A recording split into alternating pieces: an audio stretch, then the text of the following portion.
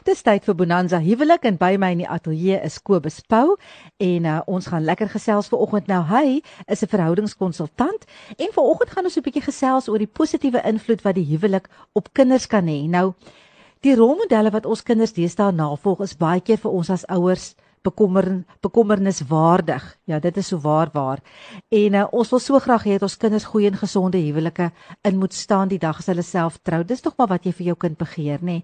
Maar wat kan ons as ouers doen in ons huwelik om dit reg te kry? En ek hoop Kobus sit hier met die antwoord.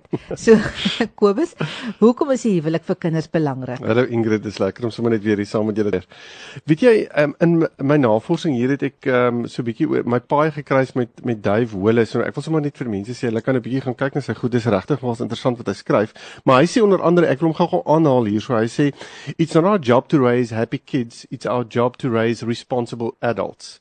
When our focus is on the children's temporary happiness, we end up harming the kids and harming the marriage at the same time. We also end up with an empty nest and an empty marriage. En dit het vir my nogals baie laat dink en laat besef dat kinders soek voorbeelde maar hulle soek dit by pa en ma. Dis waar hulle dit soek.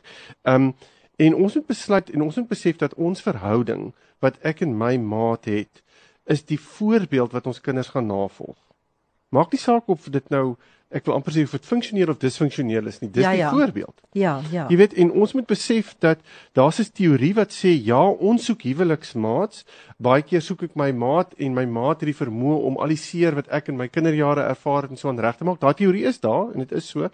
Maar dan is daar ook 'n teorie wat sê, ek soek iets by my maat wat ek positief ervaar het. En ek wil dit positief ook weer in my eie verhouding ervaar, in my eie huwelik. En Dave Huwelik het so 'n paar punte uitgelig wat ek gaan nie die punte gebruik, maar ek wil nou eintlik soort van ons eie gedagte rondom elke punt insit. Want hy het gesê daar sekere punte, ek wil so 7 punte gou vinnig noem, waaroor dit gaan, wat ons in ons ouerskap kan doen, en ons eie huwelike kan doen, om ons kinders positief te beïnvloed. En die eerste een is, ons moet nuwe dinge waag. Ons moet nuwe dinge kan waag in ons huwelik en ons moet nuwe dinge en op daai manier hulle ook kan uitdaag om nuwe dinge in hulle eie lewe aan te pak. En dit het te doen met waagmoed en risiko in die lewe en dit het vir my ook te doen, weet jy Ingrid, ek het besef, dit het te doen met die hele ding van geloof. As ons al die ou dinge, bekende dinge in ons lewe vat en in ons huwelik vat en ons hou aan daarmee, wat goed is, daar's niks fout daarmee as dit goeie goeders is nie, maar ons moet sê elke nou en dan ook vir mekaar sê, wat is nuut, wat kan ons nuut inbou, wat kan ons anders doen in ons verhouding, wat ons verhouding beter maak, en dis amper om op water te loop baie keer, nuwe dinge toe te pas, nuwe dinge te ondersoek, en ons kinders te laat sien hoe dit werk, ons kom op 'n punt wat ons net meer, wil ek amper sê, in geloof begin opstaan, en ons kinders begin ook sien, dis prakties, dis iets wat ons kan doen. Geloof is nie iets wat soort van half iewers ek wil amper sê, in 'n boek somewhere staan nie. Ons kan dit eintlik uitleef in ons eie lewens. So, waagmoed, kry jou kinders, kry jouself en jou huweliksmaat om nuwe dinge te probeer, en op daai manier gee jy ook vir jou kinders die geleentheid om dit te doen. Die tweede punt is, die tye wat jy met jou voorbeeld en nie met jou woorde mekaar ondersteun of leer nie. En dit wat jou kinders dan daaruit kan leer. Ons is so geneig om baie keer met ons woorde 'n klomp goeders te skep. Kyk, ons wêreld is vol daarvan. As ons kyk na die media en ons kyk na die politiek en ons kyk na wat alles gesê word, daar's 'n klomp goed wat gesê word. Maar dan vra ons altyd nou, waar is dit wat jy nou gesê het? Hoe is ons nou besig om dit nou in die praktyk te sien? Kan ons nou die praktyk daarvan sien? En kinders, ek sê altyd, kinders is so sponse, en die ander ding is, kinders is nie onnosel nie. Ons dink ons kinders is onnosel, hulle is nie. Hulle kom gou agter wat werk en wat werk nie. Hulle kom gou agter, is dit wat jy sê, is jy besig om dit uit te leef? Is jou woorde gelyk staan aan jou dade? En as dit nie is nie, dan gaan hulle begin om vrae te vra daaroor. En baie keer begin hulle goed toets ook op daai manier. So ek wil ook vir jou sê, gaan staan, as jy as maats teenoor mekaar, laat jou ja wees teenoor mekaar. Laat jou nee wees teenoor mekaar in die huwelik. Bring daardie beginsel, daardie kenmerk, bring dit binne in jou verhouding in en bring dit in jou huis in. Dat jou kinders kan weet, as jy vir my sê nee, dan is dit nee. As dit ja, is dit ja. Maar begin eers by jou self. En dan die tye wat julle as ouers mekaar laat veilig voel het. Ingrid, is dit 'n belangrike punt. ons grootste behoefte is om gelief te voel, om aanvaar te voel, om beskerm te voel. As jy dit gaan vra vir mense en sê hulle, dis wat ek graag wil hê in die lewe. Ek het nie 'n klomp geld nodig, ek het nie 'n klomp allerlei goeders nodig. Ek wil net liefde hê. Ek wil weet ek is aanvaar deur jou. Ek weet ek word beskerm deur jou. Die oomblik as dit gebeur in ons huwelik, dan is dit so maklik vir kinders om veilig in daardie atmosfeer te voel. En as hulle onveilig voel, as jy onveiligheid ervaar as 'n huwelikspaartjie, dan moet jy weet jou kinders gaan dit onmiddellik optel. Dis nie sommer net so by the way nie, dit kom definitief deur in hulle verhouding. En wat baie keer gebeur is, binne in daai kinders raak hulle onseker van hulle self, hulle begin soek hulle waarde, hulle begin soek hulle liefde, hulle aanvaarding en beskerming baie keer by ander dinge, want hulle besef hulle kan dit nie in die huis kry nie. Maar die oomblik as hulle dit in die huis kry, dan is daar soveel veiligheid, soveel sekuriteit wat geskep word vir kinders. So, maar dit begin by pa en ma. Is ons veilig? Moenie verwag kinders moet veilig voel as jy self nie veiligheid kan skep tussen mekaar nie. Dan die tye toe julle vir mekaar tyd gemaak het. Ingrid, ons hardloop teen die spoed van wit lig. Kyk nee, ons hardloop in daai rotresies asof ons uitblinkers en dit is. Maar ons moet vir mekaar sê, ons moet tyd maak vir mekaar. Dis 'n ou ding wat ons hoeveel keer vir mekaar sê. Maar as ons nie gaan tyd maak vir mekaar en dis belangrik in ons verhouding nie, dan hoe die ongeluk gaan ons wil tyd maak vir ons kinders.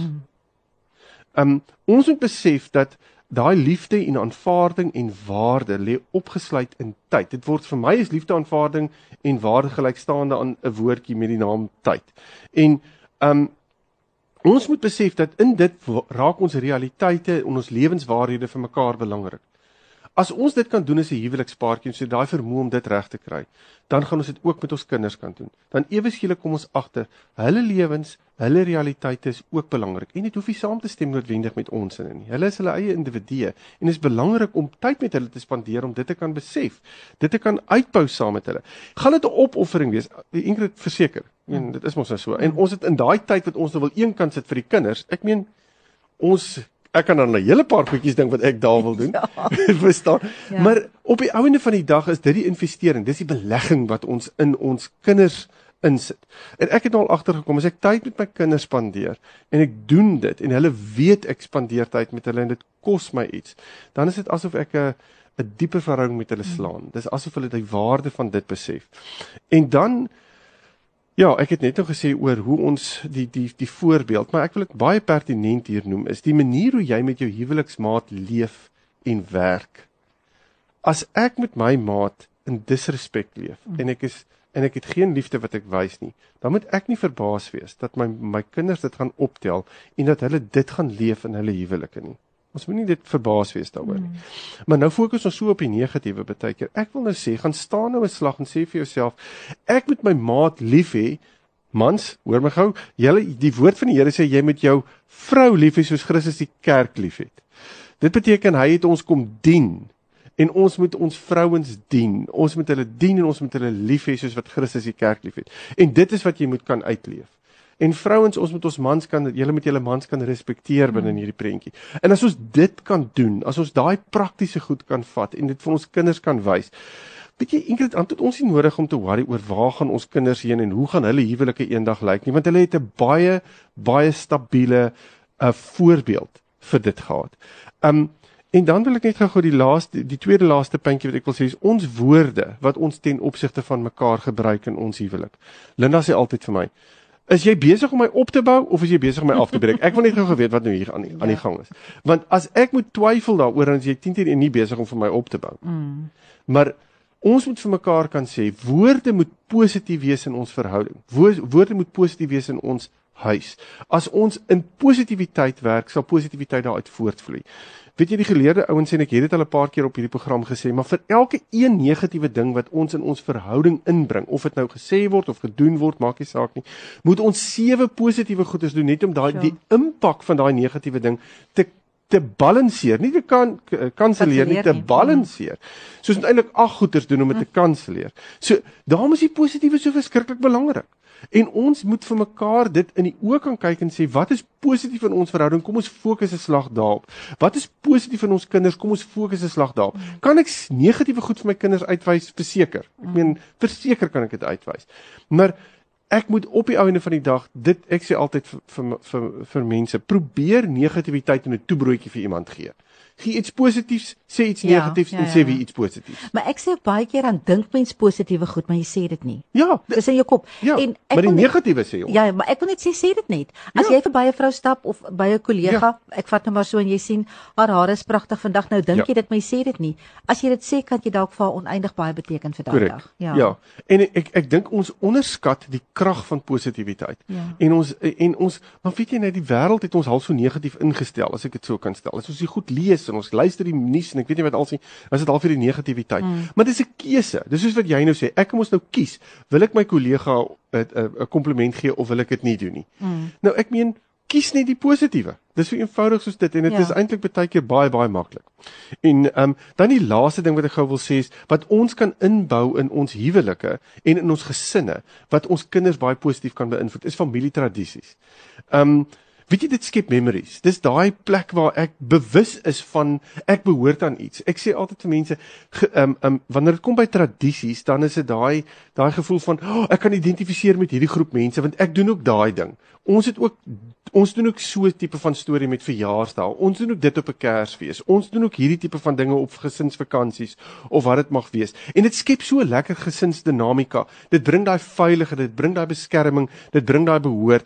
Maar die oomblik as ons dit as ons tradisies wil ek amper sê in ons eie huweliksverhouding inbou. En wie huwelik nou sommer iets sê soos byvoorbeeld 'n date night of iets van die aard. Ons dink altyd dit moet gebeur. Maak dit 'n tradisie, maak dit 'n instelling. Want dan gaan jy op die einde van die dag jou kinders gaan sien, wow, daar gebeur iets. Want kyk hoe kom ma en pa terug van so 'n date night af. Dis iets wat ons wil doen. Ons wil dit verder vat in ons eie huwelik. En dit maak die hele situasie net soveel meer spesiaal en ons kan met soveel meer inkoop in dit. Ingrid, dis maar net 'n paar punte wat ek nog gedink het nogals goed sal wees om bietjie na te streef. As paartjies, om te sê, wat kan ons doen? Daar's soveel dinge wat ons kan doen as 'n man en 'n vrou, wat positief is, wat ons graag wil hê, as ons kinders dit kan raak sien, en hulle begin dit in hulle eie huwelike invat, dan gaan dit vir hulle iets beteken, want dit beteken vir ons iets. En die oomblik as ons dit kan regkry met ons kinders, dan is ons besig om generasies te impakteer. Jong, weet jy, hierdie program moet langer wees. Hy moet dubbel so lank wees, want alles wat jy gesê het is so waar, nê? En ek wil net sê, ek dink nie dit is so moeilik nie, maar ek dink baie keer moet ons as huweliksmaat net so 'n bietjie meer fokus op hoe ons lewe en hoe ons dinge doen. En miskien baie keer bietjie, en ek praat sommer met myself ook, 'n wag voor jou mond sit, bietjie dink voor jy doen en verseker, bietjie meer gekonsentreerd lewe. Weer 'n bietjie meer intentioneel en bewus. Absoluut. Moenie dat die wêreld elke keer inkom en jou voete onder jou uitslaan. Dis omdat ons baie keer nie bewus is van die brander wat kom nie, wil ek en jou pas bepaal nie, jy weet, want dit is keuses. Al die goeders is keuses. Ja, so nou moet ons net leer om nee te sê, baie keer. Dit was Kobus en ons het lekker gesels oor die positiewe invloed wat die huwelik op kinders kan hê. En om af te sluit, is daar het iemand gesê, your children are learning about marriage by watching you. Treat your spouse the way you want your children's future spouse to treat them someday. Dis waar. Kinders kyk en hulle kinders is skerp. Ons moet hulle nie onderskat nie. Kobus, baie dankie vir die inkom vandag. Dit is so lekker om saam te kuier. Dankie Ingrid.